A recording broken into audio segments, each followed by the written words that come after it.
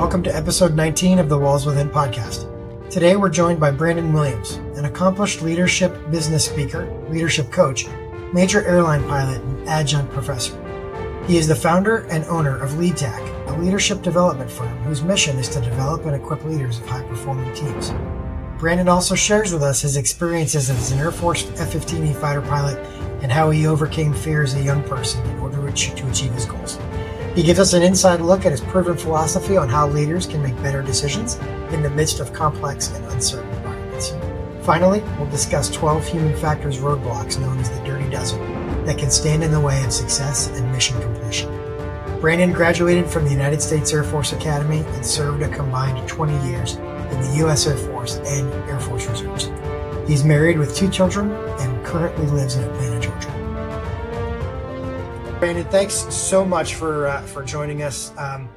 Obviously, a wealth of knowledge and experience, and somebody that I've known for just a super long time, like 27 years. I think it's pretty cool. We were reminiscing about some of our past and that, so it's pretty neat. So we're going to talk specifically about the tone of our overall podcast here is mental performance, right? It's talking about individual performance, but we're going to talk about the team aspect and how individuals plug into that and the things that they bring, both the positives and the baggage, the negatives that they bring, and how we can kind of tweak those behaviors into something that allows us to work towards a goal as a team, but improves on the individuals. And so it's really interesting that the experiences of fighter pilots and of professional athletes and those team skills that we have really lend themselves to just about any line of work that relies on interpersonal relationships to perform.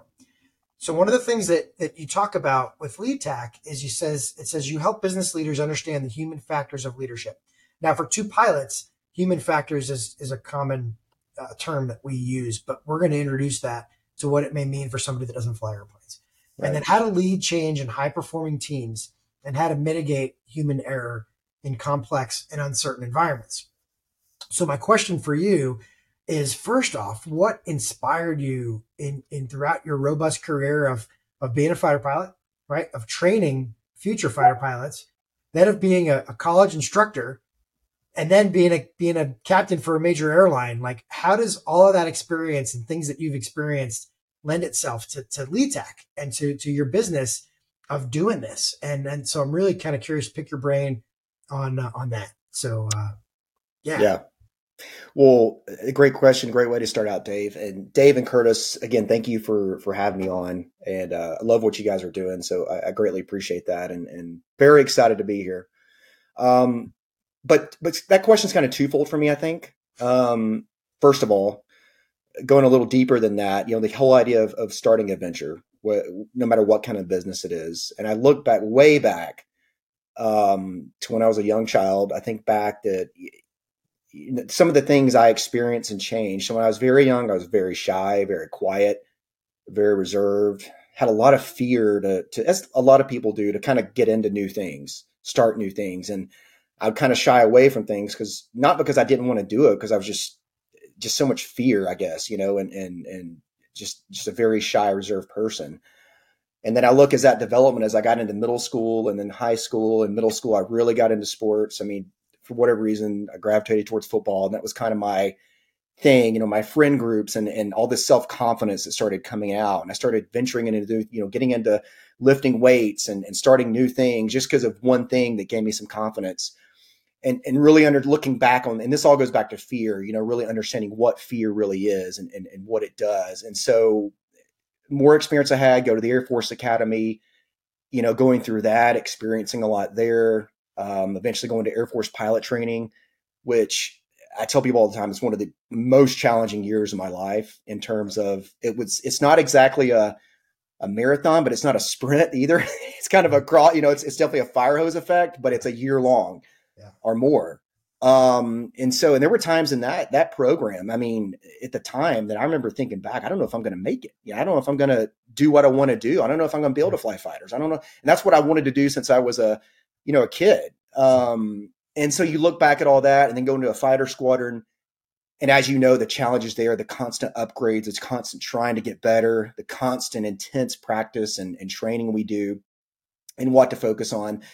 But I look back at all those challenges and I look back at the, when I really think back, and look at all the, why was I so shy? Why did these obstacles? I mean, the person I was at 25 is different than I am 35 and different than I am now. And person I'll be at 45 is different than who I am now. But, coulda, woulda, shoulda. But you look back and you think about the fear that just stopped you from doing so many things. And when you the older I've gotten, the more I've talked about this, I really look at when you really start understanding what fear is, it's just a human emotion. I mean, it's just something, if you can really understand that, hey, Brandon, what you're feeling, it's natural. It's your body telling you you're about to doing something that you're not sure of, but it shouldn't stop you. It shouldn't. It typically the outcome, and it's a survival technique. It's designed. It's how we're designed. It's supposed to do that. That's why we survived for so long. But the problem is, in the very comfortable world we live in today, our fear doesn't understand that we're not getting chased by a, tiger, like, whatever, trying to survive. So I mean, it's a roadblock to many it things is. that people want to do. And the reason I tell you all that is because that was the first thing was got out of the Air Force, got a job with a major airline, always wanted to start a business as well. That kind of started when I was in the Air Force. I kind of started thinking about this. Hey, I want to start a business. I want to start a business. So that was part of it, always wanting to overcome that challenge. Can I do it? Can I do sales? Can I build content? Can I, go out and sell something and build something and make it my own and grow it and things like that. So that's the first thing. The second thing where I got the idea for it was thinking about, Dave, to our experiences and thinking about what when I came out of the Air Force Academy going to pilot training, and when I came out and from that young 20-something-year-old or in my young 20s, and then just a few years later, I find myself like over the skies of Iraq. And here I am literally at the controls of this $50 to $100 million piece of military equipment. And the U.S. government has trusted me to go out and make decisions. I mean, decisions that could literally cause strategic implications if I make the wrong or bad decisions, right? And so I look at that and how did we set our teams up? How did we understand, number one, from a leadership standpoint, how we lead people through those environments in dynamic, complexity, uncertainty, but also the human factor side of that. The human was never designed to jump in that airplane with these, 200 switches, dials, and displays, go faster than the speed of sound, keep track of other teammates or wingmen while you're also trying to figure out, weather, terrain, the enemy, what things are moving, all so very fast. I mean, we're not designed to do all that at a very, very high level. So how we trained, how we set up organizations, how we did that, but it all goes back to, the more I study this, it all goes back to human factors. And so how we as humans interact with our environments. But that was the idea behind my whole company, what I'm doing, Dave, was number one, I've always wanted to do that. I wanted to start a business. And then several years ago, I got into speaking and I discovered that I really loved it. I was good at it, or at least I think I was good at it. And it's just something I'm like, this is what I want to do, in terms of also flying airplanes for major airlines. So I get to do that as well. But I feel myself very fortunate to be able to do something like that. But that's really what the idea behind it was, and how you really develop leaders who understand not just strategic leadership, but what I call tactical leadership, how we as humans are wired, how you understand how people interact in their environments, because that's really what it comes down to when you talk about leading people. So, it's interesting because the visual that I have is you taking kind of a plug out of your brain and trying to plug it into other people, because it is not intuitive what we did and do on a daily basis in the fighter world. It is not a natural thing. It is something that absolutely has to be trained. Nobody's ever going to say, oh, he was born a fighter pilot. It's completely categorically false. Like, you have to become that through a program, through training. Right. So now you take all this experience, and thanks for sharing that with us. But so how do you take all those lessons, and you've built a curriculum? Like, you've got this curriculum of going, all right, here's the human factors. Here's the things that we did. And it's funny because if you asked me to do what you have done and write out and build a plan to teach somebody, I wouldn't even know where to start.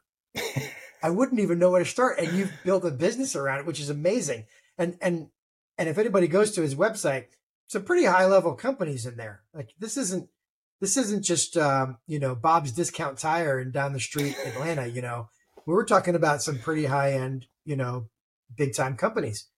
And so how did you start building that? And then really what is the overall gist of your curriculum? Like what specifically you're trying to do? Because I looked at your info sheet and I don't want to steal your thunder, but like how do you take those lessons that we learned and Curtis, I think the same exact thing for your experience, right? Because if you were to take the leadership lessons and the team lessons and the things that you learned throughout your pro career, you would be able to equally build a curriculum. But the idea of doing that, does that not sound really hard to Yeah, do? And like, overwhelming, and then that fear aspect comes in too, right?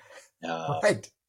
Really just tremendous. And I think as an athlete, I think this is where a lot of athletes run into that wall, right? Is they have this expertise and this knowledge, and then all of a sudden their career wraps up at a very early age. And what do you do with it? Well, the natural progression is just coaching. And I'm sure it's the same for fighter pilots. Well, let's just stay in the Air Force and Yeah. continue doing what we've been Mhm. doing for the past maybe 20 years. It's safe. Mhm. It's something we know how to do. But so, And so, so go, yeah, go ahead. Sorry. no, it's a great lead into the question you had, because I think a lot of what you're talking about, Curtis, is, and I talk about this in my speaking, is one of the worst human errors, but one of the ones, it's a natural state for us as humans, unfortunately, is complacency. Yeah. We like habit. We like to be comfortable. I mean, again, it's the way we're wired. Unfortunately, that doesn't always make you better in the world we live in. Maybe it's good for survival and just to get by. Yeah. But to your point, Curtis, we whether it's a professional athlete or a fighter pilot or business person or whatever, a lot of times you hear people say, "Hey, we just plateau." Well, a lot of times we choose to plateau, whether we know it or not. And that idea in building that, and this goes into your question, Dave, but you said, how do you start that? How do you do that? Well, it's a lot of times what I talk about is, where's your focus? I mean, if you think about, Dave, you just said, you're like, well, I could never do that. I could never write all this out. Well, that's because you're thinking about everything you have to do, right? And it's something we don't do well when you understand the human mind and how we think. We don't do well when we think about the 15 to 20 things we have to do, right? Um, Curtis, I'm sure if you think about a whole, hockey season, all these teams you would have to play and everything, the travel schedule and everything, you're like, oh my gosh, dude, how am I going to get through this? But what do? You take it what? One game at a time, one practice at a time, one, drill at a time, whatever. And same thing. That's how we did it, in the Air Force, Dave. How we, from day one of pilot training, we don't go out and say, okay, go out and fly tactical formation. One ride at a It's time. basics, man. How do you The start the next grade airplane? sheet. Let's get to the Yeah. ground ops, Yeah. So, One grade but sheet same at a thing. time. Same thing, man. I Yeah. mean, it's I got to build a network. Who's going to be my target audience? Who do I know already that can help me get going here? Kind of getting that momentum going. I'd kind of, like I said, I started speaking about 8 or 9 years ago, just doing some other stuff, and I found out that I really enjoyed it. So I said, okay, how do I, capture more of this? How do I kind of do my own thing here, and how do I build this network? So build a network. Okay, what's my how I'm going to market myself? How am I going to brand myself? What do I want to do? And kind of just taking those things one piece at a time. And slowly what you'll start to see, and I just kind of came to this realization a few months ago. Like I look back a year or two where I was, and you'll see I have more and more clients, more and more events, and it just slowly starts to build, momentum. But again, you can't just go there in 1 week. It's that building block approach. That's really how I've kind of done it. And when I look back at how we capture those leadership lessons learned, if you will, from my time, what I developed was I look back on, again, my time as a fighter pilot and airline pilot and some other things we did in the military. And don't get me wrong, some of my lessons are not just relegated to fighter pilots. There's several areas and teams in the military where many of these things are the same thing. Yeah. Yeah. But I said, okay, here's what we did. Whether it's, you talk about commander's intent and focus and alignment, or you talk about situational awareness and how we talk about that all the time. And I said, okay, here's what we did. But then I said, why does that work? And how do people understand that? And that's where I brought my human factors training in, which, I was a Air Force safety officer, which meant I went to Air Force safety school. So what that means is I was trained to, if there's ever an Air Force mishap, we're trained to go in and investigate it and find out why that happened. And really what that's all about is human factors. There's a human decision in every single aviation mishap out there. And so I take that same idea and applied it to business or other teams or organizations. Cool. But I combine that with, what we did as fighter pilots and in that world and said, well, this is why this worked, because we were doing a lot of things, whether we knew it or not, that really related back to how humans interact with their environment. How a pilot in that cockpit fly that F-15, why this training method works, why you focus on, hey, if I'm flying at 500 feet off the ground at, doing 600 miles per hour, why my instructors told me, hey, Brandon, your focus needs to be outside, because guess what? 1 degree nose low at this speed, this altitude, you're going to smack the ground at about 2 to 3 seconds or something like that. So I remember the time to die charts. Exactly. So you disregard all these other, well, you don't disregard everything. I mean, you still got to look at your altitude and your airspeed, but for the most part, those are the only two cross checks we call it that you're looking inside. Otherwise, you're outside. But the reason we do that, because we know the human mind can't focus on more than about maybe 2, maybe 3 things effectively. And so I kind of combine those two, and that's where I really got the content for that. So it's not just me telling stories about, what I did, but this is why this works. And I bring in other examples from other industries and other companies and things like that. And Curtis, that a lot of that applies, because I've used sports examples as well, directly to a especially professional athlete. So that's kind of, how you did it. I would say, if I could describe it, you start small and like anything else. Right. And then where I came up with the content was kind of combining both of those areas. So let me put you on the spot a little bit, because I read through your website, and I'm going to ask you a question that you ask on your info sheet. And it says, how do effective elite teams maintain focus on important goals and strategic initiatives? So if you were going to summarize that, answer your own question. How do they do it? How do you do it? What do you leverage? What is the secret sauce? For somebody that's listening to a 45-minute to 60-minute podcast, right? We're not going to be able to go through your whole curriculum because it's awesome. Right. But what is the secret sauce? Right. Well, again, the idea goes back to understanding how we're wired. So I talked about, we don't do well thinking about everything, right? All these things we have to do, but we do what the human does really well. While we've built so many things over, the time of humans on this earth, and developed so many things and technology, while we've evolved and how we can do things. So when we focus on something, we're very good at that. That's how we're designed to do, right? Go out and find food and bring it home and cook. We're very good at the things we have to do right at that moment. So we as leaders have to understand that as well. And so, Dave, from the military standpoint, commander's intent, what was the idea behind that? Well, yes, it's a very clear, defined in-state picture, right? So it's not how you want to do something, but this is what I need done. This is what the end state looks like, go and do that. And despite what people may understand about the military and elite military teams, we're highly autonomous, actually, especially in the world we came from. I mean, we had to be separated hundreds of miles from any type of leadership authority. You've got young 20-somethings running a formation and making decisions because you have to. But in order to do that, you have to have a very clear end state. But more importantly than that, is part of commander's intent is that intense focus. And that intense focus, what you have to do as a leader, when I talk to these business leaders or leaders of organizations, they always say, well, like, what are your goals, for this year, this quarter? And it's, we get in a list like, 10 or 15 things. I say, okay, that's good. But what is your focus? What 2 to 3 do you really want to prioritize and focus on? And like, well, we got to do all these. I'm like, I get that. But how well do you focus on 10 to 15 things at once? You can't. Yeah. So driving an intense focus and alignment, you really have to narrow that down for your people. Now that's at a strategic level, but I say that can go at any level, way more tactical. I mean, think if you're a sales leader of a just, 5 to 7 person sales team, and you have a monthly goal for them or some monthly focus for them. You've got to focus that down for them.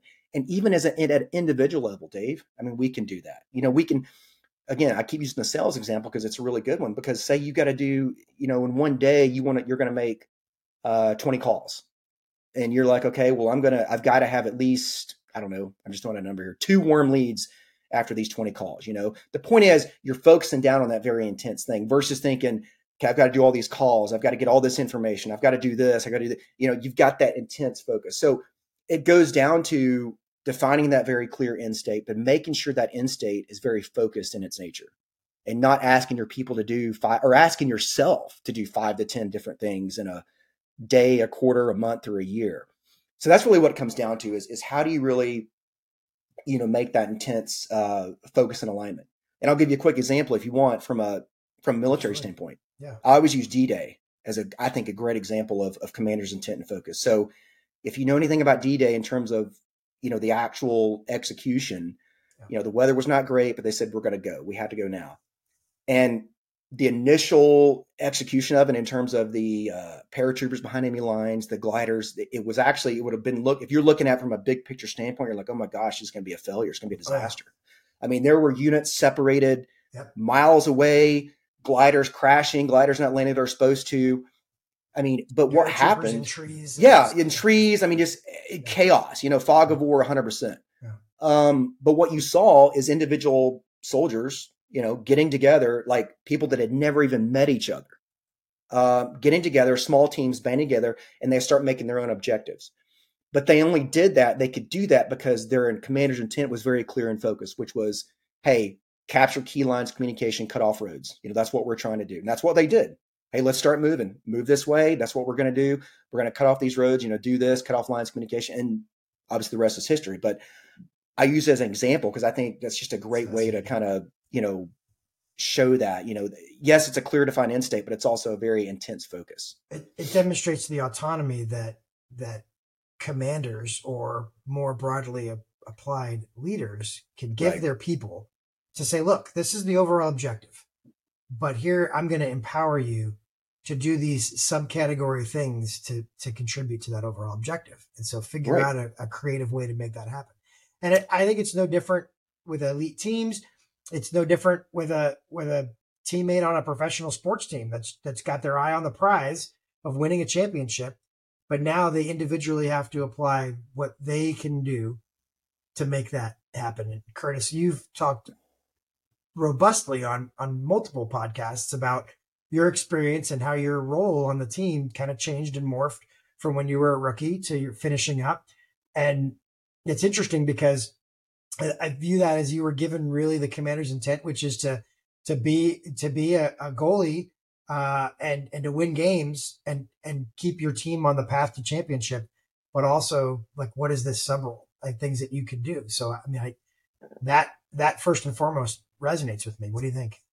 Yeah, it's great. And what's interesting to me, and obviously my world based in the athletic environment, is, well, we all had a singular goal. And for hockey, obviously it's the Stanley Cup, right? And then everybody has their own individual personal goals inside that. Brandon, I'd love to hear, like, just from a corporate setting, like, when you're dealing with a company that may have thousands or tens of thousands of employees, a hockey team's got 24 players on it, staff, coaches, that's maybe under 50 people. And there's just one objective, right? And that's to capture the Stanley Cup at the end of the year. So, like, how do you get leaders to convey just that sense of importance in their goals that they're trying to accomplish as a company? Like, how does everyone buy into something like that? Because it seems, from an athletic point of view, it's pretty simple. The concept is pretty easy to grasp, right? We just want the trophy at the end of the year. But what's the incentive for just an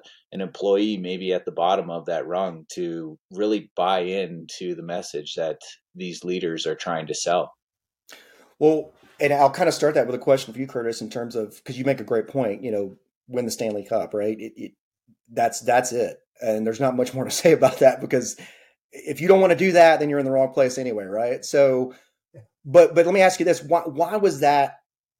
What drove that? Was it when you say win the Stanley Cup, was it you think players or your teammates were thinking, or people in your organization were thinking, well, financial rewards? Or do you think they were thinking more the sheer emotion of being number one at the pinnacle of what you do? Good point. And I think you're probably going to say, well, it's being the pinnacle of what you do, right? It's that yes, of course, there's other things that go with that. Sure. And then you have your own individual goals of if you want to, when you're talking professional athletes, get a better contract, all that kind of stuff. I get that. And there's nothing wrong with that. But really, at the end of the day, the biggest driver, the biggest emotion is being able to hold, having your day with a cup, or, having that idea, seeing yourself one day, your team surrounded by it, you're on the ice, or you're, after you just won and you're all celebrating and everybody's going crazy, and you've got that, you've achieved that level pinnacle essentially of what you do. And so I think that's the driver. And the same thing in business, how do you get people to buy in? And I think we've discovered over the years, yes, there are some things that financial rewards can do. Absolutely. But at the end of the day, what really drives humans, what really connects us with that is that emotional win, and how you do that as leader is what's the why behind what we're doing? Why do we want to do this? And like, for example, I just worked with a big biotech company and they were doing a lot of great things, but a lot of times they get just bogged down into the numbers and the goals. And I'm like, look at what you're doing. I mean, you're literally extending life or giving life, helping people live a better, look at the why behind what you're doing. So when you're crunching, getting frustrated and it's just not working out, remember in addition to your financial gains, look at what you're actually doing, what this organization is doing. I mean, if you do your part, they do their part, we all do our part. Well, look at how you're making the world a better place. I mean, it sounds a little cliche, but it's so true. And having that human connection behind why and what you're doing, that brings back that, when you talk about the worlds we work in now, we don't really think of it as your work group or your team. Maybe the organization we're a little bit better at it, but like in the business world and other organizations, that kind of tribal mentality of we're all in this together and we're doing a lot here, that's kind of hard to relay sometimes. So the more you can do that, which I think is again, really conveying that why behind what you do. And that's how a lot of great leaders make their mark. I mean, anybody can set strategy, sometimes we pick the wrong strategy, but the ones that are really well are the ones that can really convey that and say, look, here's what the end looks like. Look, think of, salespeople, what do they you don't just, you're going to go buy say you're going to put up a picture, right? And you need a hammer and a nail. Well, when you get different stores you can go to buy a hammer and a nail, right? But if you have a store that can tell you, well, I'm not just selling you a hammer and a nail, I'm selling you the experience of, look how well this is going to hang that picture in your room. This is going to hold any picture you want to do, but one day you're going to see your family up there. It's going to make you feel better. You're going to remember all these things. Look, I'm not even telling you the benefits of that hammer and nail. I'm selling you that experience, right? Same thing. You're selling people the why behind what they're doing, that emotion of, what they're going to feel like when they do. Again, Stanley Cup, that's pretty given, right? But you've got to be able to convey that as leaders and really express that. So I feel like the inspiration behind communicating commander's intent, right? The inspiration behind it takes, for the individual leader, for those of you listening that are in those roles, whether you're leading your family or leading people at your job, you've got to be in touch yourself. Mm-hmm. And if you're not inspired by what you're doing and you're not feeling that sort of spirit about it, it's going to be impossible to put that on somebody else. And we've seen that. Three of us have seen the leaders that fake the inspiration, they fake the why, and they go up there and like, but you're like, I'm not convinced because I know that you don't really believe that. Well, Dave, through your actions or whatever, Think about, and so this is a full disclaimer as well. A lot of my stuff I talk about is clearly based on my experiences in the military. Yeah. Don't get me wrong. There are plenty of bad leadership examples that I experienced. Dave, I know you've experienced probably, we and may sometimes have experienced them together. Sometimes those are more powerful, than or in some ways very powerful because it shows you what you don't want to do. But to your point, how many times have you been in a meeting and a commander or whatever level walks up and starts telling you we got to do that. And you're like, dude, you don't even believe that. Like I can tell that you don't even been told to tell me that. Like it's Curtis, you've probably experienced that too, whether it's other teammates that, you're like, man, you're supposed to be a leader, but you're not even believing what you're saying or kind of what you're trying to encourage other people to do or coach it or whatever. But you're exactly right, man. You can see through that 100%. Interesting. So we started out, we talked about commander's intent. And so I asked you, what's the sauce? We got commander's intent. Are there any other things that we can rattle off and tick down that kind of are that secret sauce, if you will? Yeah. Well, I won't go deep into the stuff because I know we don't have time, but you're right. Commander's intent is kind of that first part. And there's 3 other parts I talk about. Okay. Just very high level here. Situational awareness, right? Yep. Which goes back to, awareness of our surroundings, awareness of my current state, but more importantly, how these variables are affecting me right now, what it's going to put me or where my future state is going to be based on these variables. Okay. So clearly flying an airplane, that is crucial, right? Where's my airplane right now? Where's it going to be, in the next few minutes or the next few miles? I mean, flying a major airliner, I can't wait till I'm right next to a thunderstorm to say, okay, I got to do something, right? So I'm building that situation awareness up, whether it's my weather radar, talking to air traffic control, whatever, looking at my eyeballs, making a plan of which way we're going to go, the best course of action. So situation awareness of your surroundings, and that really goes into decision making, some other things. Decentralized execution, which again goes back to that highly autonomous teams, right? But when you talk about autonomy without some type of accountability is dangerous. So, but when I say accountability, like I said, that a lot of times when I hear accountability, I think of like that vice principal type of accountability, like, do this or else type idea, which it gets a negative connotation. That's not what I'm talking about. I'm talking about peer accountability.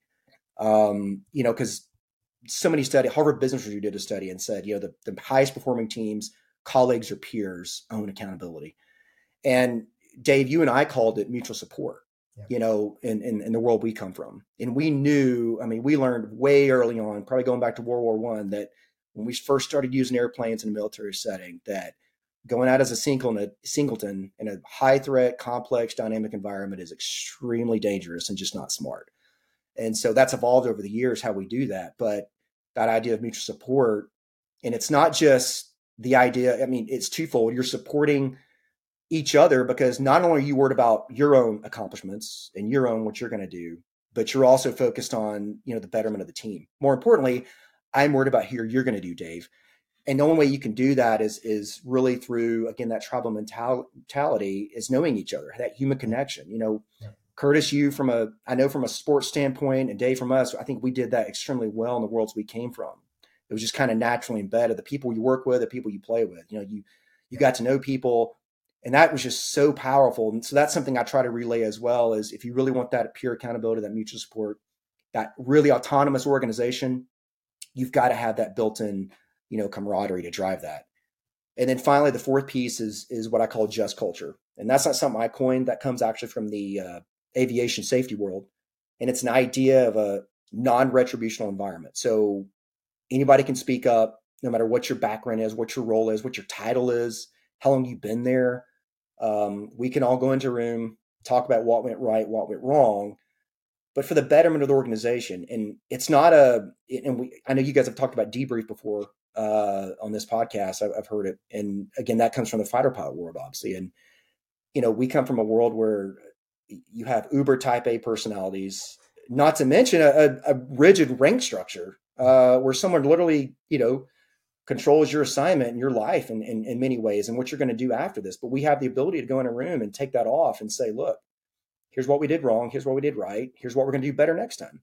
And it's not an investigation. It's not about assigning blame, but it's about, making the team better. But I say that because the only way you have to have that just culture first. You can't just go tomorrow and start going to a room. Let's talk about what we did right and wrong. It's not going to go well.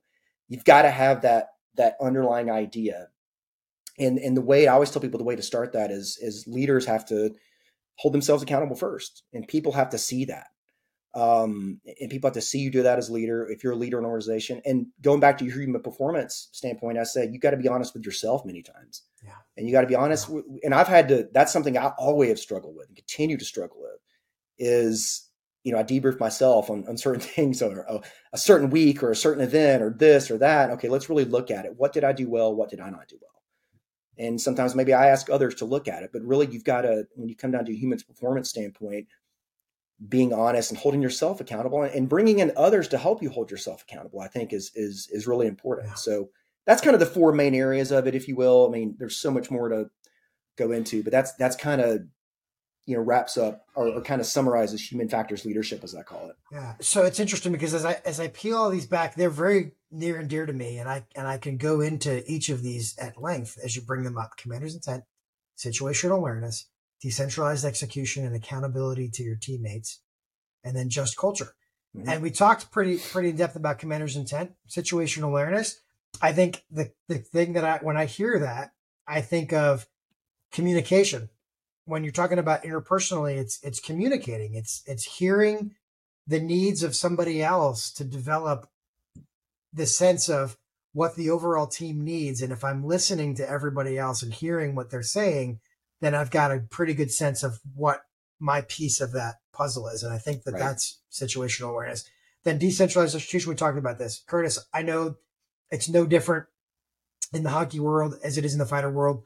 You go to parties at people's houses. Not only am I getting to know my teammates, but I'm getting to know my teammates' families and their kids. And if I think about failure in my role, I think what that failure may mean to somebody on my wing.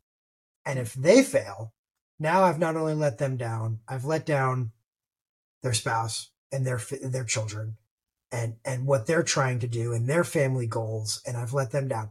And in the case of flying fighter jets in combat, the implications are far greater. And I've been in a situation where I've had to look a spouse in the eye and say their husband isn't coming home. And so it's life or death. And you may be listening to that going, well, nobody, in my job in company XYZ, nobody's asking me to lay my life on the line. But if you think about it from that perspective, could you do that? But And they if could you lose their job. I mean, your friend could lose their job. Your friend could get a Yes. demotion. I mean, it is all relative, and that is exactly right. It is no less impacting because it doesn't involve your physical life, but it involves your home, your mortgage, your bills, your tuition at your kids' schools, things like that. So the frame of reference is different, but the that's right. human interactions, the human factors That's are right. all the exact same. It's all the same stuff. And then finally, just culture, right? So like this non-retaliatory environment, that is not the safe space, safety pin sort of stuff that we're talking about. It's again, it's an additional measure of accountability, and it's being able to take the rank off and have unfiltered opinions of what's actually happening. And we did talk debrief at length, but I think it's super important that you go in the room, close the door, the rank comes off so that you can get the feedback that you need as a leader. And if people are afraid to talk to you because they're afraid they're going to get clobbered, then you're never going to really truly know what's happening. And so those four things I think are, to your point, that the secret sauce of this is taking those lessons that we've learned and applying them in your world. And I think if folks read into these topics, they can really get a wealth of information. That's awesome. And just one more thing, Dave, you brought it up, and I thought it was a great point, is you were talking about, roles and communication and situational awareness. And actually when I talk about mutual support, a lot of times I'll talk about role establishment, which really goes back to not only is it important that you understand what your role is in an organization, but understanding what other teammates' roles are. Because how can you provide mutual support to someone if you don't know what their role is, or you don't know what your role is? Right. I mean, so it's and that's a job as leaders to make sure that's very clear. Understanding what your role is on a team, because you got to be able to do your job, but you also want to be able to step in when you see Dave stumbling a little bit, or, Brandon needs a little support here. I can tell he's not, getting this for whatever reason. So that's critical part of that as well. Absolutely. So there's one other piece of this that we talked about. And one of the things that I kind of is, how do you get this data, right? How do you get what you're talking about? How do you understand when mistakes are made? Because we're not perfect, and we have these human factor things driving us. And we're going to get into it in a minute here, where we're going to talk about the dirty dozen. And I love that you brought that into the conversation. And I'm going to tease that here for a second. But before we can talk about the dirty dozen of these human factors things, is how do we get data as leaders? And it centers on this idea of debrief. Mm-hmm. And when our people make mistakes, if we take those at face value, somebody makes a mistake, we didn't meet commander's intent, or a human factors thing stepped in, one of these 12 things that we're going to talk about. How do you get the data? How do you figure that out? And you and I, and Curtis, I've talked to you. We had a pretty lengthy conversation on the phone the other night about perception, decision, and execution. And those are the three things that go into typical decision making. And the variables and the data that people have when they're making decisions, is it how it's perceived? What did they decide to do? and how did they execute the mechanics of it? And so those are, again, those are things that we try to pull out of fighter pilot debriefs. But how can we use those ideas of this perception, decision, execution problem to really get at the root cause of a mistake and improve? Right. Well, again, this really goes right into just culture and debriefing. Dave, you're exactly right. And when my actual debrief model, I have one specific step that it's actually execution. And what that really means is before you get to the analysis, you've got to get on the same page of what exactly happened. We call the truth data. Curtis, from your standpoint, it's, big eye doesn't lie, right? Watching film. Well, you may have perceptions of, well, you missed this or you didn't do this. But when you go back and watch the film, you're like, oh, this is what really happened. Mm-hmm. Because how many times organizations not like ours that don't do truth data, we start talking about, well, here's what happened. And you're like, you're like, and people are like, I don't think, and you're just kind of going off assumptions, and assumptions, as you know, will destroy you. And it's critical. Like, there's no common ground to agreeing what went wrong. Big eye don't lie, right? Yeah, like you can't get to if you can't even agree on what actually happened. You can never get the truth, right? I just have, whenever I say that, my high school football coach, I can just still hear him saying, big eye don't lie. Like, watching the film on Monday or whatever and going, but it's so true. Because first of all, you got to get that same page. You got to be on the same sheet of music first. Let's establish what happened. We're not doing the analysis. Here's what happened. Now you go into that of the whys. And Dave, that goes back to just culture or debrief culture is just opposite of what I call, or you may have seen this, is blame and train culture. Yeah. So blame and train is more of that investigative approach. Well, Brandon, you didn't do this. You didn't close this cell. You didn't get that because you don't know how to close. You just didn't do it. There may be some truth to that sometimes, but did Brandon go into that saying, I'm going to lose this cell today? No. Okay. Nope. In the worlds we come from, Curtis, professional athlete, Dave, you and I, nobody gets to our level and shows up to work and just says, I'm not going to do a good job. I'm not giving my 100% today. Now, we may have a lot of factors affecting us that prevents us from doing that, but no one shows up consciously typically saying that, right? And that's with most professional organizations, obviously. So you've got to go in with that understanding of that. Then you go to the analysis. And when I talk about analysis, yes, you talk about the how, what were the active errors that happened, whether someone from marketing didn't give me a piece of material I needed before I went to this client. Okay, that's the how. Now let's look at why that happened. And that's where you really get into those human errors you're talking about, those dirty dozen or whatever human error, whether it's fatigue or complacency or distractions or, lack of communication, all these that come into play. And we want to know that because when you look at this stuff, how you fix these things, it's a very systems-based thinking, right? I'm not trying to blame and train you. I need to train you up more. Well, maybe you do sometimes. There's some skill sets need refining, but a lot of times it's about fixing the system. What are the gaps in the system to make sure this doesn't happen again, whether it's a procedure or how we coach or how we train or the drills we do or, whatever it is. And Dave, going back to perception, decision, execution, I was just thinking, as you're saying that, I'm thinking with like my 9-year-old who plays Little League baseball right now. And let's say a kid is playing a shortstop. Okay. And the ball's hit to right field and he doesn't go and cover second when the second baseman's going out to field the ball. Somebody runners at first gets to second. Okay. You may hear a coach just, why, you're not doing that. And I see this all the time. And I'm like, you'll go back and look at it and you're like, well, look, man, he's played shortstop maybe a handful of times in practice, maybe one time in a game. There's been 10 games since then. So number one, he hasn't experienced that. He doesn't have much. So you go back, first of all, you look at the execution. Okay. He didn't do it. Clearly he didn't execute correctly. Well, let's go talk to him. Why did he make the wrong decision? And as you start talking to him, you understand his perception was he didn't know he was supposed to go, cover second or do this or do that. And when you look back at it, it's because, well, honestly, we haven't really coached him up much in that. He hasn't really experienced that much. He hasn't really, that perception of what he was supposed to do was off. So it's no point even looking at the decision and execution. Let's go look at the perception. Okay, bud, here's what we need to talk about then. When this happens, here's what you want to do, and go through that. Now that's a very small, microcosm example, but I think it kind of relays that pretty well. And in terms of, perception, decision, execution, a lot of times in a professional setting, we say, well, we didn't do this or we missed that or we missed that. Well, okay, execution wise. Well, again, you probably didn't do that on purpose.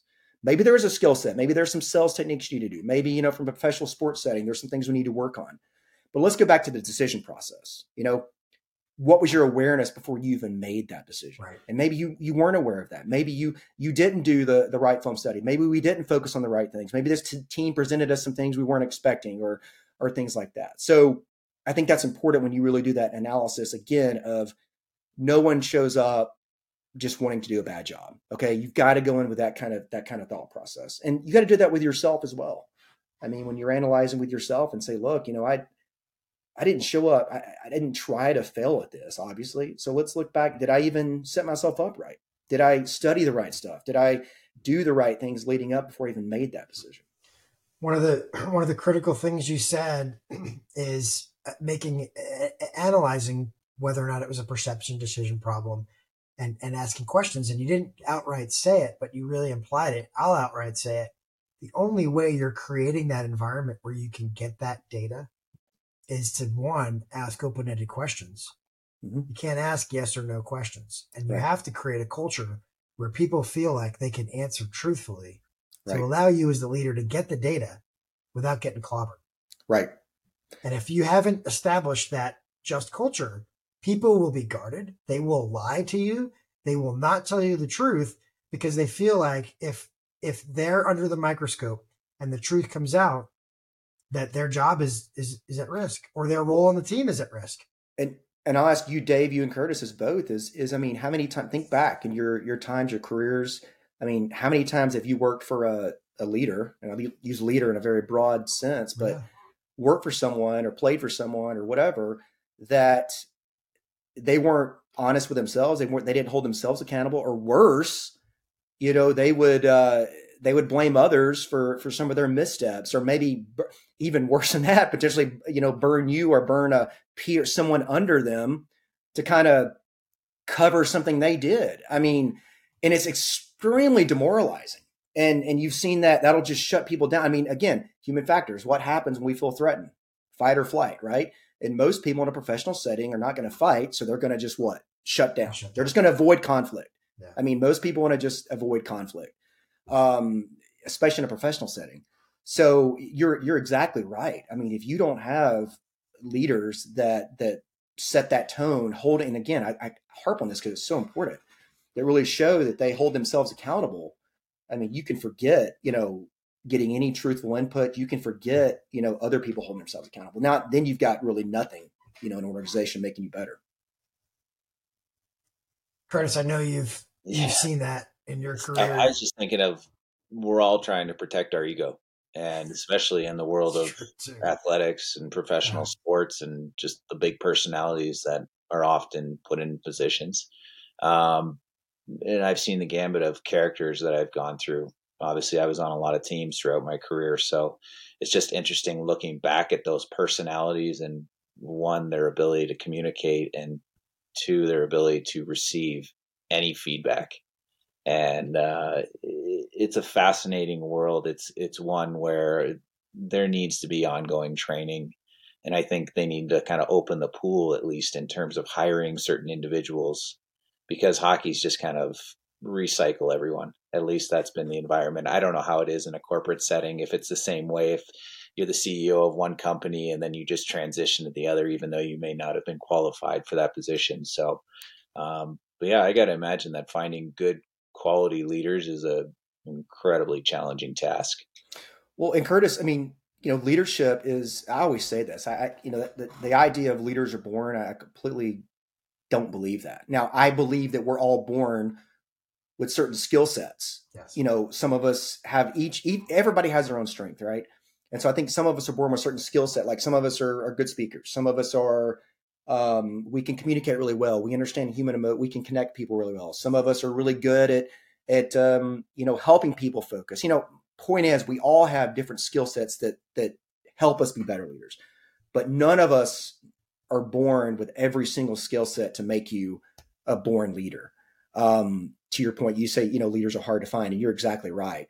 And I think that should be the goal of organizations, is how do we refine some of those skill sets? How do we look at it as, like, again, going back to a sports, golf, right? I mean, I'm not great at golf, but one of the things I like about it is it's so challenging, and it should be so simple. I mean, you're hitting a little white ball with a stick, essentially, when you really get down to the most simplest form. But if you've ever done that, way more complicated than that, right? I mean, your stance, how you hold the club, how far back you swing, you're thinking about keeping your lower body straight, your head down. I mean, just so many different things that you have to think about. And Nobody leadership was is the born a same. great golfer.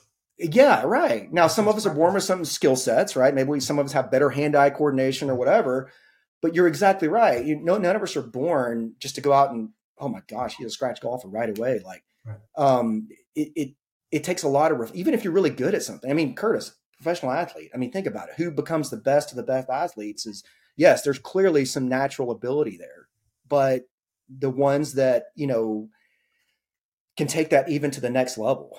Leadership's the same way. How do we refine that? How do we, make that better? We do that with everything else, like with technical skills, flying airplanes or playing hockey, but we don't do that when we talk about leading people, like making a conscious effort to understand human factors or refine those skill sets of leadership.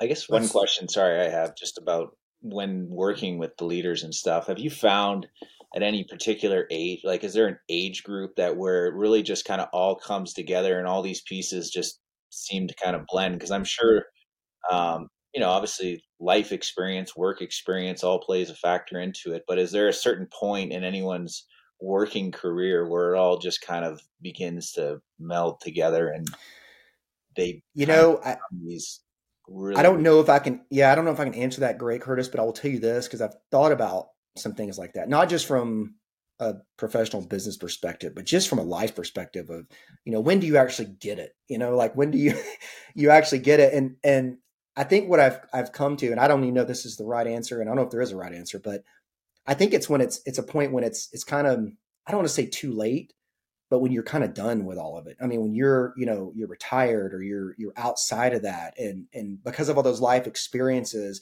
and when you finally get detached from it and you look back and you say, okay, man, if I'd have known this then, if I'd have known that then. I don't know if there's a certain age that I could tell you, or a certain phase in your life. Clearly, the more experience you have, the more things you've put yourself through, the more things you've done, the more lessons you've learned. I mean, mentorship has a lot to do with it. I mean, there's so many things that has a lot to do with it. And I think that path is so different for so many people. But I think one area where I think that if you look back, or when I think about it, it's when you've, just from talking with people, talking to people like my dad, who's passed away now, but or other older people, and they just tell me all this stuff that if they would have done this or this or this, and here's the secret sauce to life, or this or that. I mean, I think that it really goes back to when you're kind of finished with all of it. And I don't know, that's the best answer I have for that. But that's kind of what I've kind of come. I can't really define. I don't think a certain age where certain leaders really get it. I think certain people get it quicker than others sometimes, and are better at certain things than others. But there's just so many different things that go into that, I think. It's the same as athletics. Once you figure it out, your body starts to find. It's probably too late, right? Well, it's like, Dave will like this quote. It's like situational awareness. How do you know when you've lost it? Yeah. When it's too late, when you're already in a bad situation, like, oh my gosh, I lost situational awareness 5 minutes ago. Now I got to get it back. So you don't have it. You don't know you lost it. That's what's dangerous about it, right? So, Brandon, what really resonates with me in that analysis to Curtis's question is the idea of detached and look back. Mm-hmm. I look at emotionally separating yourself, mm-hmm. which allows you to be more objective in your view. Mm-hmm. And so I think if you're a leader, if you can detach the emotion from your decision making, right? I don't want to detach emotion from what inspires you and from the goals and those things.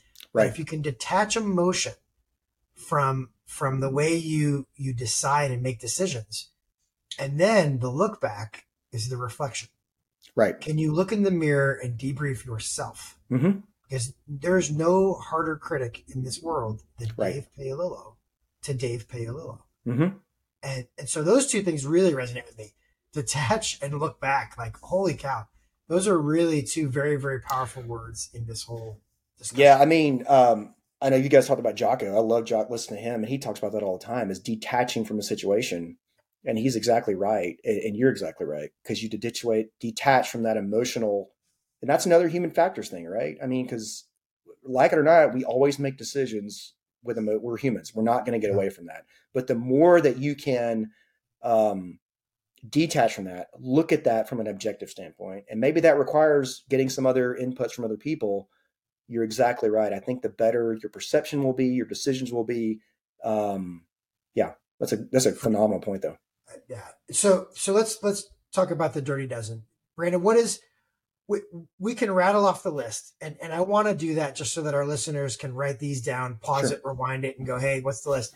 But I want you to introduce, what does the Dirty Dozen mean to you? What is this in this conversation of human factors and the things that center around the individual people stuff when it comes to leading teams and objectives? What does the Dirty Dozen mean to you? Right. So when I set my methodology up, I set a baseline, and I always start my talks and workshops out with this. I say, look, there's an understanding that we work in a very, and Dave, this is going to coin with you as well, volatile, uncertain, complex, and ambiguous environment. Okay, VUCA, something that we come from the military world. It's an underlying basis of this is a given, the kind of world we're going to operate in, that we have to be able to execute it at a very high level. Uncertainty, complexity, volatility, ambiguity, right? So I tell people, look, the world you operate in, no matter what you do, these teams I work with, we work in a lot. You can't get away from it. Whether it's the way data moves now, the way we work in remote teams, how fast information comes to us, how fast we're expected to perform, to get better. It's all defines complexity. But the problem is when you look at a human factor standpoint, what does complexity do to us as humans? Well, we don't like complexity, right? We like simple. Like I said earlier, we like to be complacent. We like habits. But complexity, what it really comes down to, what it drives is human error. Okay. And so the whole idea of human factor leadership, actually, what I've developed is really how we as leaders help mitigate that human error of our people. Because you're never going to 100% eliminate human error. You will not. I mean, as long as humans are involved in anything, there's going to be human error. But we can definitely mitigate it, and we can definitely reduce it.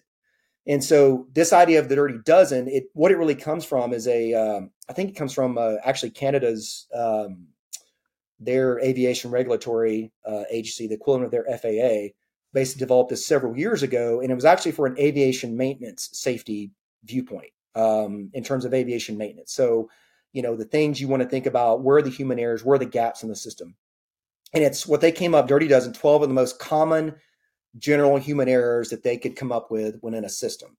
And now, full disclaimer, this is not the end all be all. This is not this is not just this. These are the human errors. And it doesn't mean that these are all you have to worry about. But I do think it's great in terms of a general sense for, for people to think about. So I'll just read them real quick if you want, just so everybody Absolutely. can hear them. Yep.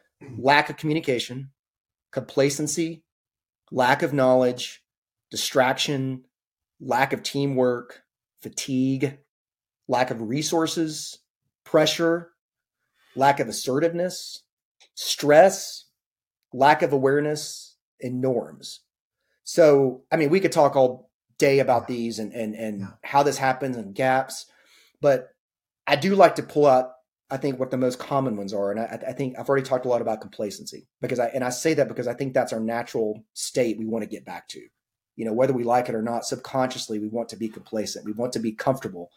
But the other one is fatigue, both mental and physical.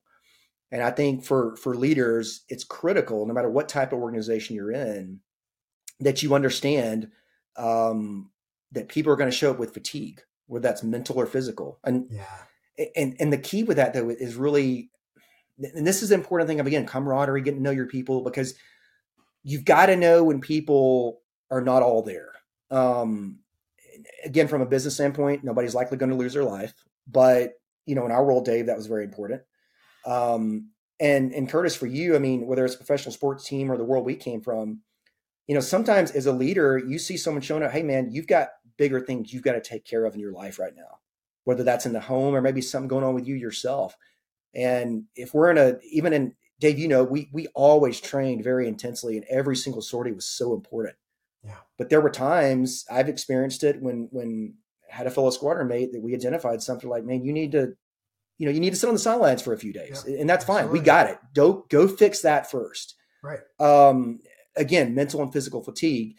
And I get it. We don't need to lose you right now. We need you. You're a critical part of this. But at the same point, if you don't get this fixed, then it's going to mean worse things for yourself and for the team too. So I think leaders understanding that and how to identify that and making a conscious effort of having that awareness. You talked about situational awareness of everybody else, and that's part of it, is having that awareness of your teams, of the people you're leading. What are the signs of that? And that really, the only way you do that is if you really know people. And it gets back to communication and getting that data. Yeah, for sure. Right. But, those are just some of the common areas when I give some as a kind of a starting point for people to think about. When you look at, okay, their dirty dozen is a starting point to think about what are some of our human errors when we debrief this particular project or this task. When you really look at that why, okay, well, let's use this as kind of a guide to kind of start with. Maybe we didn't communicate well. Okay, let's look at that. Maybe we had a lack of knowledge of this client. Let's look at that. Things like that. So that's where I kind of use that. But I think it's a great starting point, no matter what you do, or even for yourself. Again, going back to human performance. I think people do this all the time anyway. I mean, they don't even realize they're doing it, but we make these kinds of decisions in our lives, and you and I call it risk management. We call it an operational risk management, where we're making these decisions. For me, I look at fatigue when I have to go fly, and I go, look, today I can fly an airplane. I'm a 1. If I go into work and I'm too tired and I go, you know what, today I can't fly an airplane, I'm a 0. To me, I treat that as a go, no go. I can either fly or I can't. Does that mean I'm perfectly well rested and ready for anything when I say, yes, I can go fly? No, it doesn't. So then as I develop this analog scale of I'm either a yes or a no, there's no half in. I can't half fly, right? I'm either fully invested or I'm not. If I'm fully invested, then I'm going to go in and I'm going to own every repercussion that goes into whatever happens. And I'm going to own that because it's mine. Because I made the decision. Once I make that decision, though, I may be a 1 through 10 on a scale of where I need to mitigate risk. And so that 1 through 10 may be, you know what, today I'm a 10. Not only am I ready to go fly, but I'm firing on all cylinders. I'm well rested. I'm not clouded by any distractions. I am going to absolutely kick ass today. Right. Other days I may go, you know what, I'm like a 5 and I'm going to need some help. So I share that with my formation in an open environment. And I go, look, I'm a 5 today. I didn't get as much sleep as I would have liked. I'm still a 1 because I'm good to fly, but I'm still distracted. I have light distractions. Hey, we're flying into mountainous terrain today. There's going to be some factors there that are going to take away some of our attention. Oh, by the way, it's a grade sheet ride for me. So I'm being evaluated. Oh, crap. That adds a little bit of pressure, right? So my 1 to go fly is still there, but I'm not that 10. And so now, but when I communicate those things, now other people are aware of it. And we always say the first thing that goes in aviation is the communication, right? We say aviate, navigate, communicate. When communication drops off, what does that tell you about the person operating the airplane? Right. Okay. And they're pedaling, right? Even outside of an operational flying standpoint, I mean, from a just human interaction standpoint, if you really think about it, when you've worked around someone or lived around or just been around someone long enough, you start to pick up on those signs of, something's going on. You know, if you really think about it. I mean, again, sports example, go back to that world. Think about, Curtis, when someone is injured, and they want to, it does them no good or the team any good if they're not performing at the right level. It would be dumb to say, well, you need to go suck it up and you've got to do this. I mean, it's not good for them or the team, right? Right. But I mean, they do, Dave, but other times what happens is, your coach knows it, the trainer knows it, other players know it, say, hey man, you need to sit this one out and get better. Right. My point is, we do that a lot of times from a physical standpoint. We don't do that from a mental standpoint, of mental fatigue. We don't ever talk about that. That's right. We talk about physical incapacitation. We talk about physical injuries, but we don't do that from a mental standpoint. Yeah. We see people limp because they got a bum knee, but we very rarely get to see people limp. But there are signs. That's the thing about it. There is, but we're not conditioned to look for them because we come from a generation of rub dirt in it and go, no, I'm good. I'm gonna press on. I'm absolutely at my end, but I'm gonna hide it. Right. Because that's how I defend myself. Right. Yeah, it's fascinating. I mean, there's so much biofeedback now. Every player was essentially tracked during the games, and you can see in their jerseys there's like a little bar sewn into the back where they can gather all this information. Yeah. And a few teams have kind of started implementing stuff where there's a little 5-minute questionnaire that you have to answer when you do your weigh-in in the morning, and that pertains to the mental side of it, just kind of where you are at mentally. But as Dave and I have talked about at length, it's still a tough conversation. Or does it actually mean anything when it goes to the top and they're like, hey, this guy's not in the right mindset right now? Right. Does anything change? And I think it's getting better, but it's, if you can create that environment for people or individuals to say stuff like that or be open and honest about stuff, it's probably for the best long term and in the short term, especially. I mean, right. And Curtis, yeah, you're exactly right. The questionnaire you're talking about, and Dave, for us, like, I mean, I don't know, I guess I still do this. When we come back from deployment, you fill out this questionnaire. Do you feel good? Everybody, what does everybody do? Firewall it. Yeah, I'm good. Right? Yeah. I'm not thinking about hurting myself. I don't drink too much. I didn't kick my dog. I'm good. Right. Curtis, you're going to show up in the morning. Like, do you feel well today? Well, of course I do. You're going to say no. I mean, like, but that's a great point. I mean, that's good. You have things like that. That's just one layer in the system, right? The other, I think, more important layer is whether it's teammates or, coaches, staff, trainers, whatever, being able to really connect with people, identify that, know what you're looking for. And again, I keep going back to this, but it really goes back to that getting to know each other and that camaraderie, which we do well within the backgrounds we came from, but stressing that in other organizations. But more importantly, taking some of that idea away. Hey, it's okay, man, if you're not ready to go right now. That even at our levels that we were in, you've got to have that open, honest communication. And again, that goes back to leadership. It goes back to fostering that. And yeah. So as we wrap this up, the applicability of all these conversations isn't just for fighter pilots or professional athletes. It's for everybody. Mm-hmm. And so we talked about all those sorts of things. We talked about your four, the commander's intent, SA, decentralized execution, and just culture. And then we talked about whether or not we can operate in this volatile, uncertain, complex, and ambiguous environment and keep the dirty dozen from getting too dirty on us, right? So we want to keep those things at bay and do those things to mitigate. Right. But I think if you write these things down in your life, so as an exercise, I think everybody listening can write these terms down. And I'm going to hang some of this stuff up on our link tree. So go back and look to that. You can get to the link tree through our Instagram. But as I hang these topics up there and you take a look at it, literally write down what all of these things are. And I think that's a great exercise in trying to get in touch with, as an individual, how all these things are impacting and affecting you. And then you can get after kind of combating it. And once you're aware of it, it's much easier to recognize. Because I think the biggest thing is awareness of all of it. And I think that's probably what you tell corporate America and the companies that you work with is become aware of it, because then you can start to address it and get after it. And right with that, Dave, I'll even give you one more piece of info in that part of awareness of, what I call, when I talk about situational awareness, I talk about areas of vulnerability. And you can apply this definitely at an individual level or a team level. But there's kind of four areas, PEAR, that I use, kind of four categories. First is people. So in a team, who do I need to go reference? Who do I need to go talk to before I do this? Or who should I bring in on this task or this job or, whatever. And also people stands for, what are the human factors of you people, the human errors? E is environment. What type of environment am I going into or our team going into? What other different environmental considerations we have to think about? Dave, before we went flying, we never went out without checking the weather, right?